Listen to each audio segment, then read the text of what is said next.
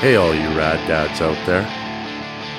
Hey, what's up, everyone? Rad Dad Brett here, bringing you another episode of the Rad Dads Show.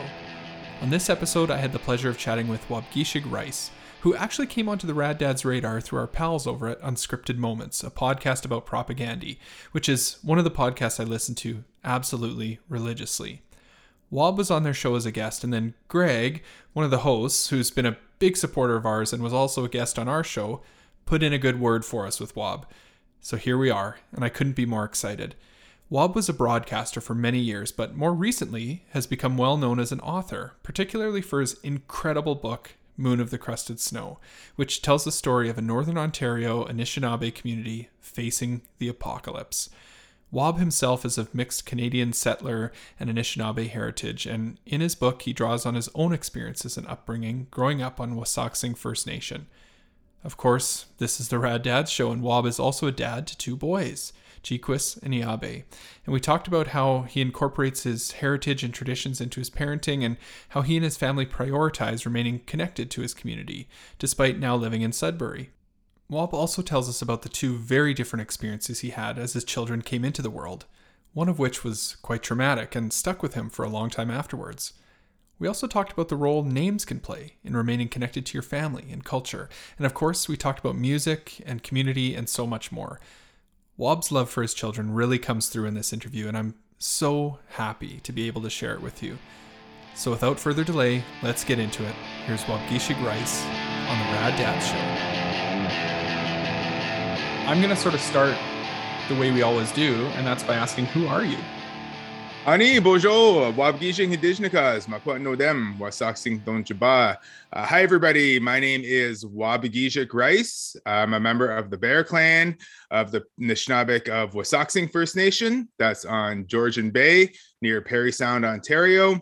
I'm of mixed Anishinaabe and Canadian descent, and I currently live in Sudbury, Ontario, which is the traditional territory of Atikameksheng and Anishinaabe. This place is also known as Swakamuck, and the lands where I currently reside and I am originally from are under the Robinson-Huron Treaty of 1850, and that is, of course, a treaty that predates Canadian Confederation. And I am a dad, I'm an author, freelance journalist, and I live here with my wife, Sarah, and our two sons, Jikwis and Iabe. And just super stoked to join you. And just side note, my friends call me Wob for short, and you may as well. Okay, awesome. Thank you. Appreciate that introduction. You, I think, had up until very recently, a journalism career. Is that right? And then are you still doing that? I more or less do it on the side. I worked in broadcasting for almost 20 years, mostly at CBC.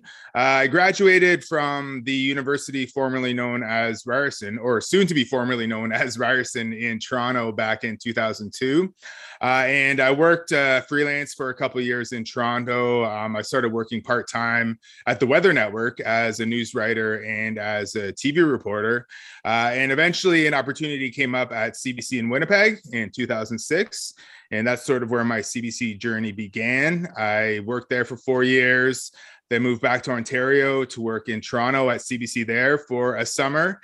And then I moved to Ottawa in the fall of 2010, and I worked there for 7 years as a video journalist, which is essentially a TV reporter that shoots and edits their own stories. Cool. And that's where I met my wife, and our first son, Jikwis, was born there in 2016. And we had our sights set on Sudbury for a while, my wife and I, because we are both sort of from the area. Sudbury is kind of a midpoint between our home communities. She grew up in the Sault Ste. Marie, Ontario area. Her lineage goes back to Garden River First Nation. I worked here in Sudbury mostly as a radio reporter, but then eventually as a radio host for the afternoon show called Up North, which covers all of Northern Ontario. But I left my full-time job at CBC in May of last year to work primarily on fiction. And that's mostly because I had some great opportunities come up in terms of the literary world, and decided to sort of take that plunge. At CBC, it's colloquially known as the mothership internally. So when people leave, they say they jumped off the mothership, right? right? So so I've been working as an author primarily for the past year and a half, but also dipping in and out of freelance journalism, occasional work for CBC, other publications in Canada as well. Okay. And you're a dad. How old are your kids? Our older son, Jiquis, will be turning 5 in December, and our younger son, Yabe, is about 16 months. So he was born in June of 2020, sort of a couple months into the pandemic. And sorry, is it pronounced Iabe? Ayabe, yeah. Ayabe. Okay. Right on. So pandemic baby. So that's an interesting experience. Yeah. It was interesting in the beginning. Well, it was really special, because it sort of really gave us a hyper focus of that experience once again, because we were so internalized here at home and excited about welcoming here, and this was during the first months of the pandemic when things were just so mysterious and confusing, right? So it gave us something, I think, really to look forward to, despite all that mystery. And here in Sudbury back then, there weren't that many cases. So there weren't huge restrictions in the hospital. So I was able to go into the delivery room and be there for his arrival. So it was great. Yeah, it was a huge moment, obviously, our second child is being born, but to have it happen during the pandemic at its beginning was pretty intense at the same time, but in a good way. Right. And you've got that time to almost sort of that permission from the world to focus on family at that time. Right. I've kind of heard that from a few people who had children during the pandemic that, well, first of all, there's that thing where you just had a new baby and you're, cautious about who's coming around and are they cleaning their hands and all that kind of stuff. That would have been sort of hyper real at that time. But then to be able to just focus, right, is kind of a neat, unique experience for sure. Yeah, absolutely. And also it was shortly after I left my full-time job at CBC. So I had a little bit more flexibility in my schedule just to be with my wife and our older son.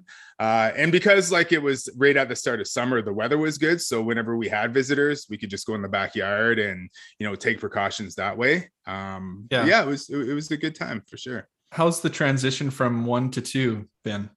Oh, man, it's so funny because so many other parents, I wouldn't say warned me and us, but kindly advised us about the big shift that we were about to get into. But it is major. Having 2 is an entirely different ball game. And of course, it's been hugely challenging, but rewarding at the same time because they're at the ages now where they're really starting to develop their relationship with each other as brothers. Cool. And you're seeing them, really be mindful of each other and really start to care about each other, but also, start to annoy each other as little kids do, which is entertaining for me to see because, I had younger brothers too. And I'm sort of seeing that dynamic unfold at the same time. But yeah, man, having 2 is hard. It's a challenge, but you just got to take the blessings and rewardings on the other hand of that. Yeah, for sure. It's keeping that perspective, right? Yeah. Seeing through that challenge, right? Yeah. So I kind of want to pick up on something you mentioned about sort of getting to go to the hospital with the birth of your second child. You documented the birth of your first son, Jiquis, and that was a bit of sort of a challenging event that happened. So maybe for anyone who hasn't kind of read that, I read through it on your website. Would you mind sort of sharing a little bit about what that experience was like and maybe how it was different with your second son? Oh yeah, I'd be happy to. Well, our first son was born under very dire circumstances. My wife's pregnancy up until, this pretty traumatic moment was very good. She was progressing in a very healthy way. Her midwife was very pleased with how things were going. And then one night, this was about a month before her due date, she wasn't feeling that well. She was up in the night, having, an upset sort of stomach and just generally not feeling great. So we got up the next morning and she had, fortunately, coincidentally, a midwife's appointment that morning. So she's like, yeah, I'm not really feeling good at all. And I said, well, do you want me to take you to the midwife? And she said, no, I think I can handle it. So she drove over to the clinic, and I went to work at CBC, and I was covering a story at a hotel downtown, and shooting some interviews, and I put my phone away. And then after I was done shooting, I went back to get my phone, and I had all these missed calls, and it was both the midwife's office and my work, because they'd been trying to reach me through work. And what had happened was she had a seizure while she was in the midwife's office. My goodness. And the ambulance had to come and take her to the hospital, which was fortunately just a few blocks away in Ottawa. So they said, come down to the hospital right away. She's collapsed, something's going on. And I went down there, and I went to the ER because I thought that's where they would have her. But I didn't realize that they had taken her right up to this sort of maternity ward right away, right? So sort of waiting around the ER trying to figure out what was going on, and they couldn't locate her within the system, right? Because they didn't really have time to process her. They just took her right up to the place. So after I think 15 or 20 minutes, finally, like the midwife's office called me again. They're like, "Where are you?" And I said, "Well, I've been waiting here in the ER to see what's going on." And they said, "Oh, you got to go up to the 4th floor of the maternity ward." So I said, okay. And they said, yeah, she's up there with your son. And I was like, wow, oh my God, and it was like that sort of cliched kind of movie moment where everything goes into slow motion. Right. Yep. And I stood up in the waiting room of the ER, asked where the elevator was, walked down the hall, and like everything was just, my mind was just swirling. And I took the elevator up to the 4th floor, and there was a whole team of like doctors and nurses there. And I was like, oh, this cannot be good at all.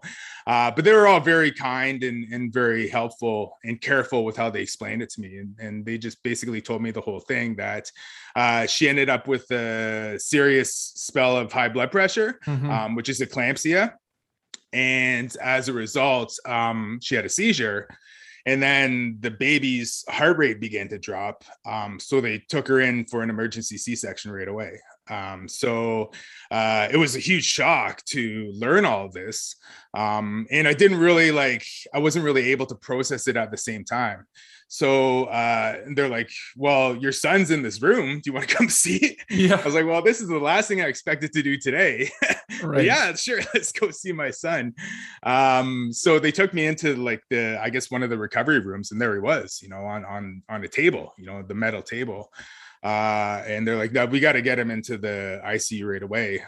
Just wanted to show you. And just, it was sort of like shock after shock throughout the rest of the day. Like my wife Sarah had to go into the ICU too. She had to be intubated and everything. Oh my goodness. So it was just a really, really traumatic event, but fortunately, as the day progressed, things got better. They both had to stay in the hospital for about a week, recovering from this moment. So it was rough. Absolutely. It was really hard. And I really didn't, grasp the post-traumatic stress that I was living with for about a year after that. Right. So I eventually went to counseling about a year, when his first birthday was coming up. I just had a lot of like spells of, some anxiety. I'm not really necessarily sure what it was I was feeling, but it wasn't great. So I made an appointment to see a counselor, and we moved to Sudbury by that point. And this counselor was able to help me move through, that trauma that I'd endured, and how that's the birthday, what was supposed to be a joyous, monumental event for us was triggering me, right. But we worked through it. My wife, obviously very supportive. She was the one, obviously, who almost died. It was obviously worse for her because physically she had to endure this crisis, this medical crisis. And our son, he knows now like what happened. I don't think it really impacts him either way at this point. Like maybe when he's older, he'll sort of wrap his head around the seriousness of that event. So having this recent birth of our second guy was like totally different because everything went really well. And, you know, my wife had a great medical team, like a midwife and a doctor here in Sudbury, who were well aware of what happened last time and wanted to mitigate any potential risks with the second birth. But everything went well.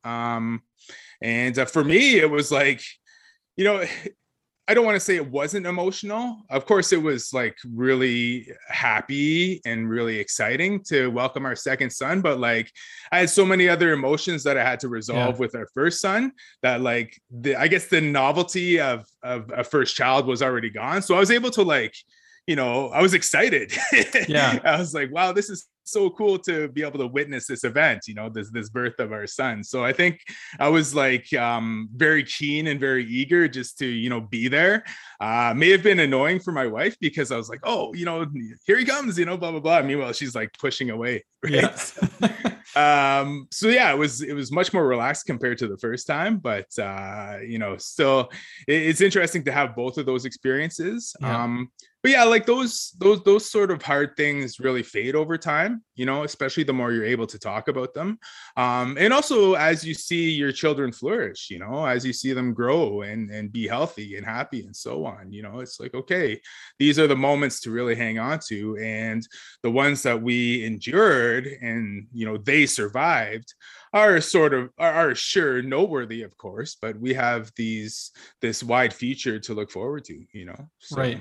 Like, look, for his entry into the world, it was sort of so traumatic for everybody. And then to look 5 years later and see, well, it's just, you know, happy, normal playing child, right? It's such a weird thing. As I read through your story on your website too, we had a very similar experience, me and my wife. So we have 2 children as well. First one, very traumatic kind of experience in the beginning. She's totally fine now. Both of them are fine. But my second daughter was, you know, totally uneventful. And I agree with you. Like I felt like the whole time I was just on edge, like just waiting for the shoe to drop here. Like, when's it going to get into crisis mode here again? And it just wasn't that. So, in some ways, I felt like it was almost hard to be totally present there because I'm just kind of, you know, so stressed and worried. But it's amazing that you sort of, you know, you carry that with you, right? And slowly does get better over time. So yeah, what's also interesting too is like you meet other dads who have experienced that. Like right now, we're discussing that moment, right? And you sort of realize how not necessarily common, but how slightly ubiquitous it can be, you know, to experience traumatic birth, you know. But like I think for men, there's really no sort of manual to go through that, right. You know. Like I remember being in the hospital and thinking, like, I got to talk to people about this. But like, do I just call my buddies? You know, like, I remember being in the cafeteria at the hospital in Ottawa thinking, you know, like, do I burden someone with this? You know, I'm going through a really rough time. And all my friends I called were all very supportive, you know, the ones who are dads and the ones who weren't. And I was really thankful for that. But I think it's really positive to have these discussions now. And I think the more that parents in general realize how major these events can be, you know, that's great for awareness, right? Yeah, I think there's like a thing. I don't know if you sort of felt that way at all. And we can talk a little bit about maybe support in your family and your community and stuff like that. I want to talk about that, but I do think that there's kind of this, I don't know what it is. At least for me, you kind of feel like I need to figure this out on my own. Like, I'm a parent. This should come really easy to me. It should be totally natural. I should be able to figure this out. And I think in reality, when you talk to other parents, you realize, no, we're all just kind of floundering and nobody knows what to do. So I agree with you. Having these conversations is so helpful. Yeah, for sure. So this is a Rad Dad show. So I want to ask you, and we had kind of had a funny exchange on Twitter about it, but I want to ask you, do you consider yourself a rad dad? I would hope I would be a rad dad. it depends on like the context of rad in today's sense, you know. I asked my son if he thought I was rad, and I had to explain to him, of course, what rad meant. And I said, "Oh, it kind of means cool. Do you think I'm a cool dad?" And he said, "No." So I don't know, like it's going to be interesting to see what our kids consider is rad or cool as they grow up. How old are your kids, by the way, Brent? So I have my youngest daughter is 2, just about 3, and my oldest daughter is 5, just about 6. Okay, right on. Cool. Do they So, think you're rad or?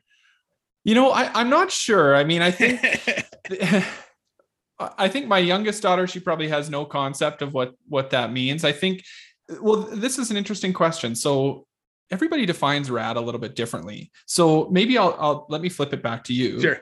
How do you define rad? What's a rad dad to you? Well, I think a rad dad is someone who listens to interesting music, maybe someone who can play music too, but doesn't necessarily have to have music connected to it. Maybe someone who is, I guess, connected to some sort of subculture or counterculture, maybe not necessarily mainstream, maybe punk rock, maybe heavy metal, maybe underground hip hop, all those things I think are rad. I guess to not necessarily push against conventions, but to sort of be adjacent to them and do your own thing at the same time, right? So it's like individuality. Yeah, individuality, exactly. It's kind of what it is. So like bringing yourself as a person into being a parent, is that kind of what it is? Yeah, I think so. I think, of course, because they're like guides you can read, there's advice you can get from other parents, there are shows you can watch and so on. And of course, a lot of those things are common sense, and a lot of them are rooted in raising happy and healthy kids, which is what we all want to do and should do, right?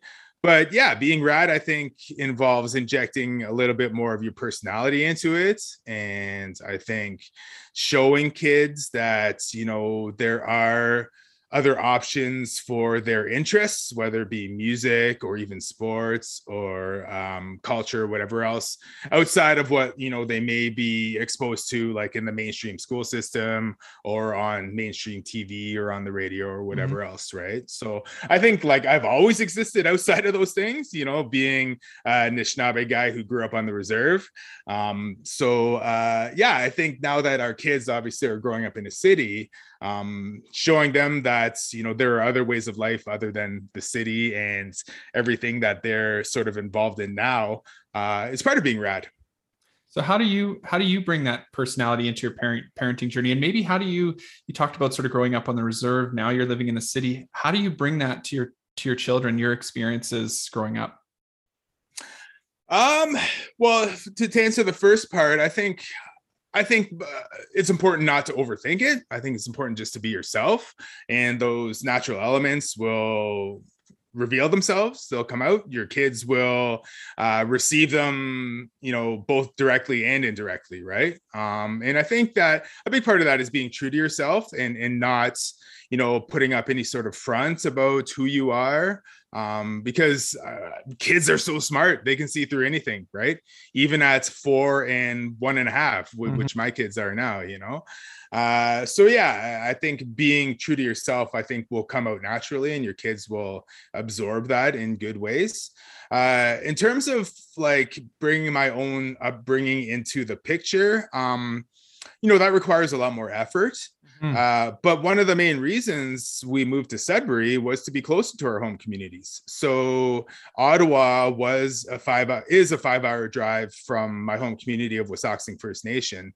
Right. But now we're only an hour and a half away. So we have a place. We built a cabin there many years ago before our kids were born. So, and a lot of my family still lives there. So we go down there and visit regularly. And on the other side, in the other direction, my wife's home communities are a little bit farther, but we still take them there to visit with, their grandparents and their aunts and uncles and everything too, So for me, yeah, it's an entirely different kind of childhood when you compare being in a city like Sudbury to the reserve where I'm originally from. But having that exposure for them is important for me, and having that place accessible to them and their family accessible to them, I think is the next best thing, even though they can't grow up there like I did. At the same time, they know the place, they know the family, they know the roots. And of course, our younger guy is not as aware of this yet, Right. but he will grow up with that influence, and that makes me proud. That makes me happy. Of course, I would ideally like to raise them there, but that's just not in the cards at the moment. But maybe a few years down the line, we'll explore some options. You kind of mentioned, things like teachings from family and from elders, and I've read some things that you've written on your website as well about that. Like, how do you sort of incorporate that sort of that historical past into your parenting? How has that shaped you as a parent, and how do you work that into your approach as a parent? Yeah, that's really fun to try to figure out, because again, if you overthink it, I think you're going to stress yourself out, right? So I just consider the examples that I was raised with, and it was really being around tangible things and being involved in specific activities like ceremonies that really did it for me, So it could be something as simple as pulling out the hand drum and singing some songs, or having a smudge, like burning like a traditional medicine like sage or sweetgrass, and doing that with our kids, because behind every action, behind every ceremony or every song is a story, is a lesson. So we take those they're teachable moments essentially, right? And we use those to show them what their culture is, who they are as Nishnabek, what is available to them. And a big part of it is making time for their family, like their elder family members who do have a strong sense of culture and of history, and make sure that they spend time with them. Not necessarily like to hear the big long stories or to hear any sort of comprehensive explanations or descriptions of culture and history, but just to be around those people, right? To establish those relationships and let them know that these people are there for them, to teach them about who they are as Nishnabek, right? And that's really how I learned. I learned by being immersed in the culture, by growing up in my community, and by knowing that I can go to my elders for guidance whenever I need to, right? So it's a way of like paying that forward and keeping that circle strong in many ways. Can you speak to your children's names and how those sort of came about? Yeah, for sure. Well, when I was coming into this world, when my mother was pregnant for me, both my parents were living in Ottawa. They were both going to university at the time. And they were young, much younger than I was when I had my first kids. They were just in their early 20s. But they decided that they wanted to start the family, to raise their kids in my dad's home community. And my mom's of settler descent. She's a white Canadian, but this was something that was very important to her as well. So they made the decision to drop out of university and go to Wissahickon and start life there. And a part of that was deciding to raise their kids with Anishinaabe names. So they went to my grandmother, my father's mother, and said, we want to give our kid who's coming a name in the language. And she suggested giving me my great grandfather's name, which is Waubgeshig.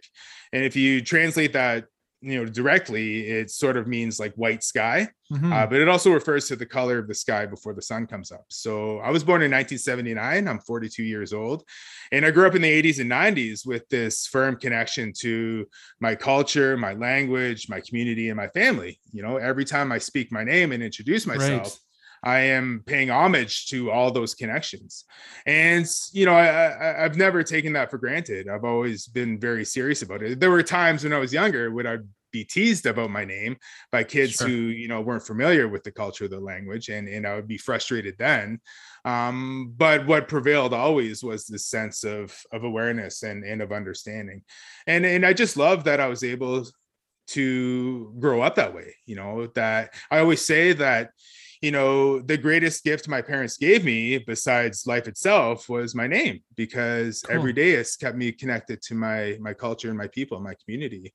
And I wanted the same thing for my kids. And my wife was obviously very dedicated to that as well as someone who's also of Anishinaabe descent. She wanted to make sure our kids had Anishinaabe names. So we did something similar. When she was pregnant with our first guy, I gave my dad an offering of tobacco, and I said, can you please find a name for our child? And he said, yeah, absolutely. He'd be honored to. So at that time, my grandmother was still alive, and he sort of consulted with her, and she advised the name Jequis. And if you translate that directly, it can mean like a big brother or firstborn or older son, right? But it's also a reference to a character in some really old stories, really old Anishinaabe stories. So Majikwas was the older brother of a character named Nanabojo. And these are really long stories. I won't get into the details of those, but that's how we got the name Jequis for our older son. And our second son, the same thing. I said to my dad, here's some tobacco. Can you please, find a name for us? We both did, obviously, my wife and I. And same thing. He came up with Yabe, which sort of means like buck, like male deer. Yep. Yeah. And that was inspired by a dream he had. So that's how those names came along. And it was influenced and inspired by my own upbringing. That's so cool. To be able to involve your dad and your grandmother and other family members in that sort of process of finding a name for your child. Must create such a, I guess, strengthen that bond. Yeah, for sure. Through that process. Yeah. And, like I tell the story of my name, and they'll be able to tell the stories of their names growing up. Another bonus is it took the pressure off us as parents to come up with names, right? So we weren't up losing sleep over what to call our kids, because we knew that when they were born, my dad would visit and give them their names, right? So it's pretty cool. Right. So we maybe touched on this a little bit, but your dad, like what was your relationship like with your dad sort of growing up, and how has that impacted, I guess, your parenting today? My dad and I are very close. We always have been. I have two younger brothers, and he's always been close with them as well. He had a very difficult childhood himself, in that his dad died tragically when my dad was only about 5 years old. Oh, wow. So he essentially got drunk and fell out of a boat and drowned, right? And left my grandmother to raise 5 kids on her own on the reserve. And she later adopted 2 more kids. But what's always really interesting to consider about my grandmother is this was in the 1960s, sort of at the peak of Indigenous child apprehension in Canada. Yeah. So there was the risk of, this single mother having 5 children and all these kids being taken away either to residential school or as part of the 60s scoop into the child welfare system, right? Somehow she was able to resist that. And I think, my theory is, having known my grandmother very well, is that she really established herself as a firm community member, not just in Wissahickon, where we're from, but also in Parry Sound, Ontario, the adjacent town. So she was a strong advocate. She was very political. And I think people just generally didn't want to mess with her, right? She was a really strong Anishinaabe woman. So because of that, her kids weren't taken away from her. But my dad tells me stories about when he was a kid. She used to tell them, if you see a car with white men come into the community, run into the bush, because they might be here to take you away. And that was real. That was a real thing. These could have been, the Indian agents or, child welfare workers or whoever else coming to take the kids away, right? So my dad had that really difficult upbringing, raised by a single mother with all the pressures and abuses of the colonial system all around him at all times, right? So, he, I think, didn't necessarily have a template to follow of being a father. And he really had to figure it out all on his own. And he was 24 when I was born, so quite a young man considering. I think he worked really hard to find a way to raise me and my brothers in a good way, and also to use the culture that he was reconnecting with as part his guidance, to do that. And a big part of that was sort of pushing back against sort of Western notions of what being a father is, which are very macho in many ways, right? It's be tough, don't show emotion, don't do the sort of womanly things, quote unquote, like changing diapers or pushing carriages or anything like that. So I think he wanted to, in many ways, reclaim what some indigenous virtues around fatherhood were. And I think we were raised in a more, I guess, inclusive and I think positive way. So that for me set me on my path to fatherhood, seeing that as an example. But he really had to do that a lot on his own to figure that out. At the same time, hugely supported by my mother, my mother was there to join him on this journey of cultural reclamation as a white woman, and I give her equal credit for how we were raised, because she wanted to ensure we had that influence as well.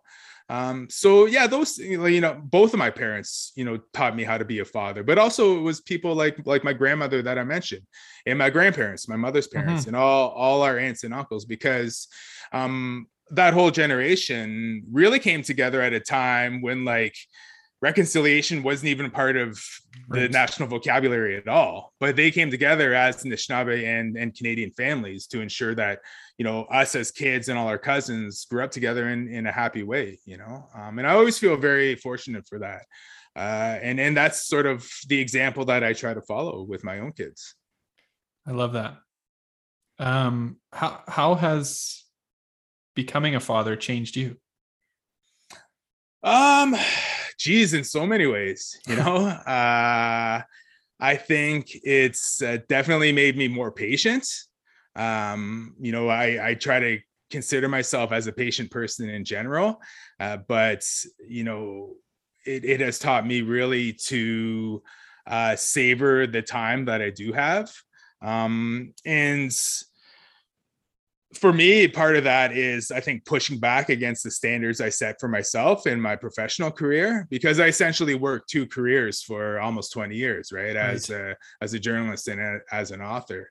But having kids really showed me that it's important to slow things down and to savor the moments, even when, they're screaming at 3 a.m. Because, we're not going to get those times back, right? Even as challenging as some of those times are. But it's also taught me to be more open-minded about the world and to really, I think, be open to learning from my own children, because they are the ultimate teachers. I am learning every day from them, not just about life itself, but about myself as a person, about, childhood development, because you see that on a daily basis, but also about the importance of creating a good future, because you have the future basically running around in front of you, and if you can't be inspired and find dedication to forge a better, healthy future for us all as a society, then I don't know why you would want to be a parent if you don't see those beautiful things in your own life right in front of you, So they inspire me to be a better person and to try to be a better community member and citizen of this earth. These are things I always took seriously before, but I take them way more seriously now. And it's just a reminder every day of how important these moments are and these relationships that we build are, so it's totally easy to get wrapped up in yourself, right? And in this world, and lose maybe perspective, like you're talking about the big picture. Right? And kids are so good for putting those things in perspective. Yeah, absolutely. Not easy, right? No, not easy. No. We talked about, patience, right? Learning patience. That's one I feel like is you're always having to work on. Yeah. They're very good at testing it, but yeah. The other thing is more audible sort of ear care, man, I would go to shows in Toronto when I was living there, at the Opera House or at Lee's Palace, seeing like bands like High on Fire or the Dillinger Escape Plan and never wear earplugs, right? And just sort of take that for granted. But the volume coming from these children, man, sometimes it's like it dwarfs all that stuff that I heard before, you know? So it's like, oh man, I'm 42 now and I really got to, you know, make sure I can still hear these guys when I'm 52, right? So, but yeah, it's a volume. Yeah, it's so funny. I'm the same way. Yeah, I feel like I totally ruined my ears earlier in life, and I'm always like, what's going on? Yeah, and so I guess you're, to get back to maybe some of the conversation we had before in terms of your individuality, you sort of talked about music being important to you. So I know sort of, you know, through our mutual online acquaintances and things like that, you're into, you know, metal and stuff like that. So let me ask you, how do you sort of show that to your kids, or how do you, I guess, introduce that idea? You're probably not sitting down and putting Master of Puppets on and like getting your 16-month-old to listen, but but how do you sort of work that in? Well, a big part of it is having music on all the time. And that's just something that I've always done, sort of have music going in the background, whether it's like doing the dishes or actually working or whatever else. So, you know, I try to switch it up, and like, we're fortunate this day and age that we have like, you know, Spotify or Apple Music accounts, and we can put on any sort of stream, right? Any sort of genre. So that's basically what I do. You know, I'll put on the classic rock genre, I'll put on the hip hop genre or whatever else. And then our older son, Jequis, if he says, oh, I like this song, I have a separate playlist for him. Okay. So I'll say, you know, do you want me to put this on your playlist? And he'll say, yeah. So it's funny, like I'll pull up his playlist now on my phone, and it's this totally random mishmash of things, you know. It's like AC/DC, Bowie, he really likes Bowie, cool. The Weeknd, the Ramones, Green Day, the Ghostbusters theme, you know, Rise Against, MIA, the Red Hot Chili Peppers. So like that's sort of, I wouldn't say it's a strategy, but I just want to ensure that he is exposed to these things and he can find what he likes. And that's what my parents did for me. You know, they would put on cassettes of like Willie Nelson or Neil Young or Joni Mitchell, Pink Floyd, The Who, you know, just the stuff they were into back then, Sly and the Family Stone, Ray Charles, whatever else, right? Nice. And like at the time, you know, I wasn't really that interested in them, but, you know, that creates a good foundation. And I love all that stuff now, obviously, you know. But I think what that did for me was inspired me to seek out different kinds of music. And, you know, in my teens and sort of into my early 20s, I listened to basically all of it, you know. And when I moved to Toronto for university, man, it was like the world being my oyster kind of thing, right? So it's like there's all kinds of live music happening all the time. And it was just so exciting, you know, back in the late 90s, early 2000s to be a part of that. So yeah, I give credit to my parents again for just making sure I had an open mind to music. And eventually that, you know, evolved into the heavier stuff, you know? So. Yeah. I love that idea of creating a playlist. And then those moments, because we have those too, where my kids don't love the music that I listen to, but I kind of every once in a while force it on them a little bit, right? In the car, like they're like, oh, let's put on something different. I'm like, no, we're going to listen to this for now. But then they'll pick up on some song or some chorus or whatever that they're like, oh, I like that. Yeah. I love that idea of just like right in that moment, let's pop that on a playlist for them. Because, I guess there's a tendency, I think with kids, or at least I feel this sometimes for me, like to just put on sort of what's easy, what they like, but it's so rewarding when they start to identify with a song that you really love, right? Yeah. Like you kind of share that experience with them. Yeah. So that's cool. Yeah, the funny thing is Bowie, like he for some reason Jequis has just really gravitated towards David Bowie, and we went to the record store here in Sudbury a couple months ago, and there were Bowie records on the wall, and he was like, "Oh, look, David Bowie records," and there were other people in the record store, and man, I felt like the coolest dad for a couple minutes there because like he recognized the Bowie records, right? So it was cool. That's awesome. That's awesome. What's next for you? What are you working on these days? I have some idea about what you're working on, but let's tell the listeners and viewers what's coming next for you.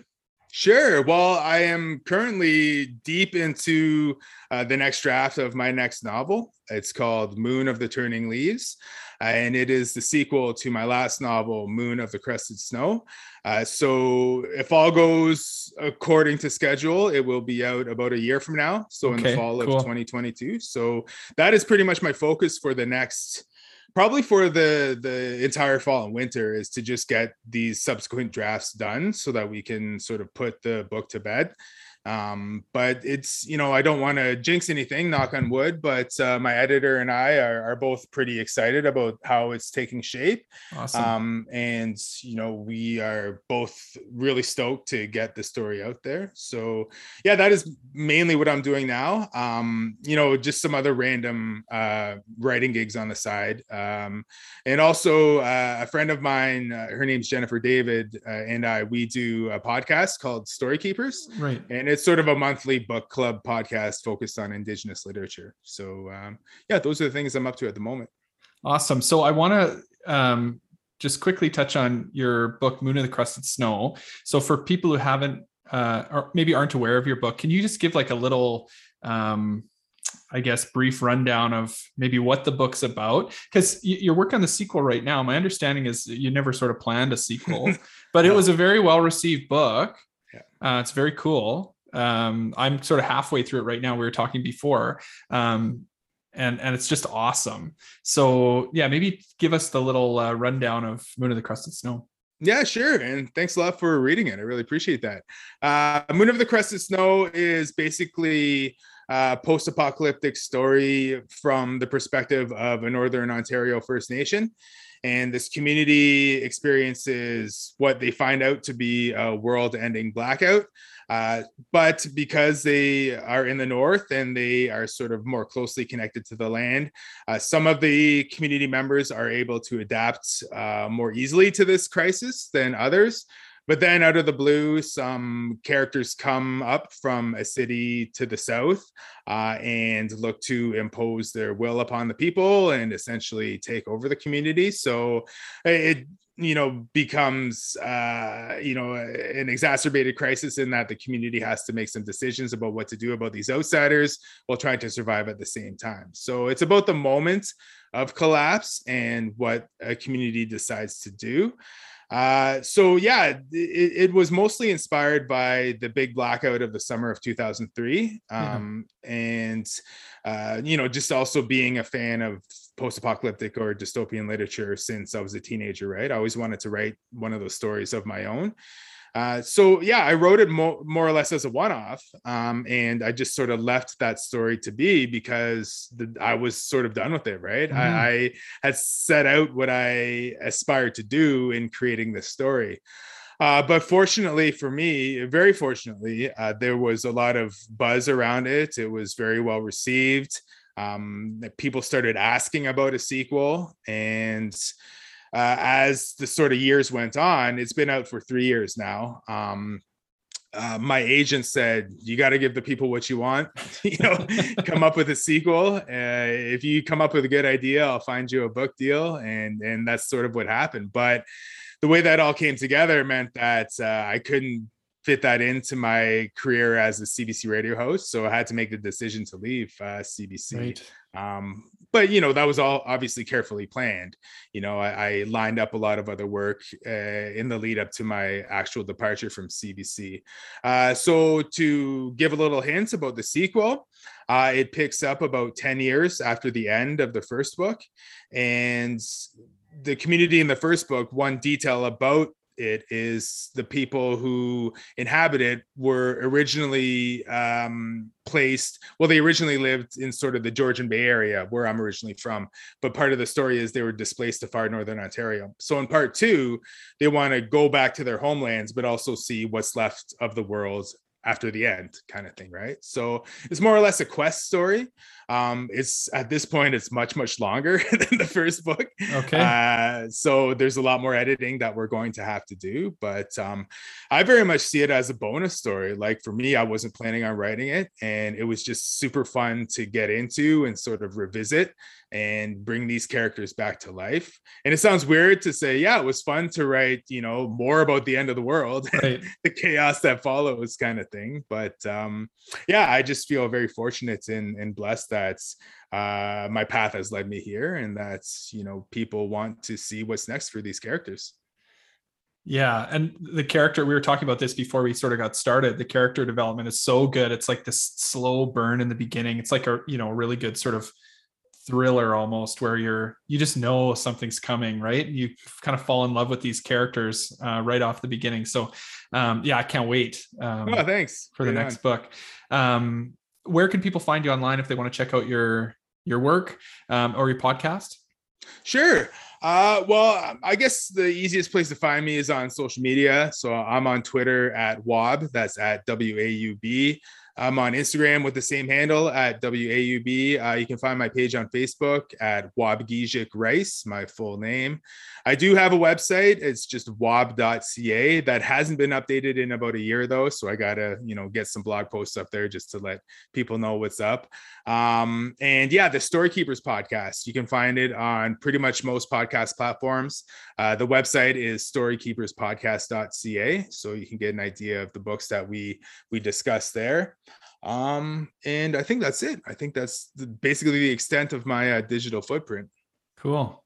Well, I really appreciate you spending some time with me this morning, chatting about parenthood, chatting about your experience as a dad, talking about some of your work. Any message that you want to leave for dads out there listening, or maybe dads to be? Yeah, well, thanks, Brett. I really enjoyed this conversation with you. I'm very honored to have had this experience. I think it's really fun to talk about parenthood, fatherhood specifically. My message to other, I guess, new dads or dads to be is to really, I think, consider the community that you're a part of, and understand that you don't necessarily have to go it alone, that there are other dads and other moms who can be there for you. And even if you can't reach out to those people in real life, look for them online. I have found a lot of support online when I needed it. And I think having that community sense in mind really pushes us forward to the future and makes us cognizant of the relationships we're creating too.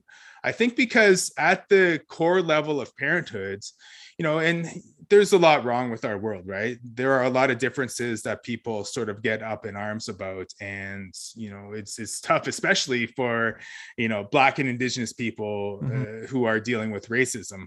But I think when we see each other as counterparts, not just as parents, but as fellow community members, I think we have a good understanding of where we can go together, right?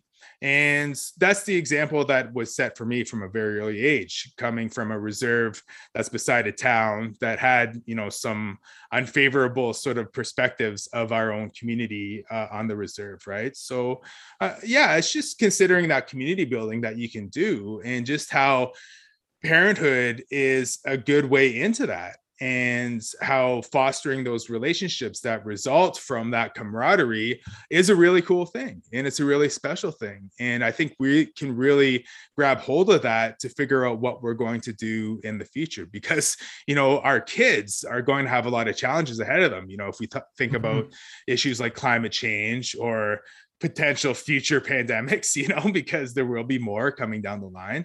I think setting that example for them as good neighbors is going to help them create a good future, So yeah, so to boil that all back down into sort of a cohesive, concise message is just that, be a good community member, both as a parent and as a neighbor.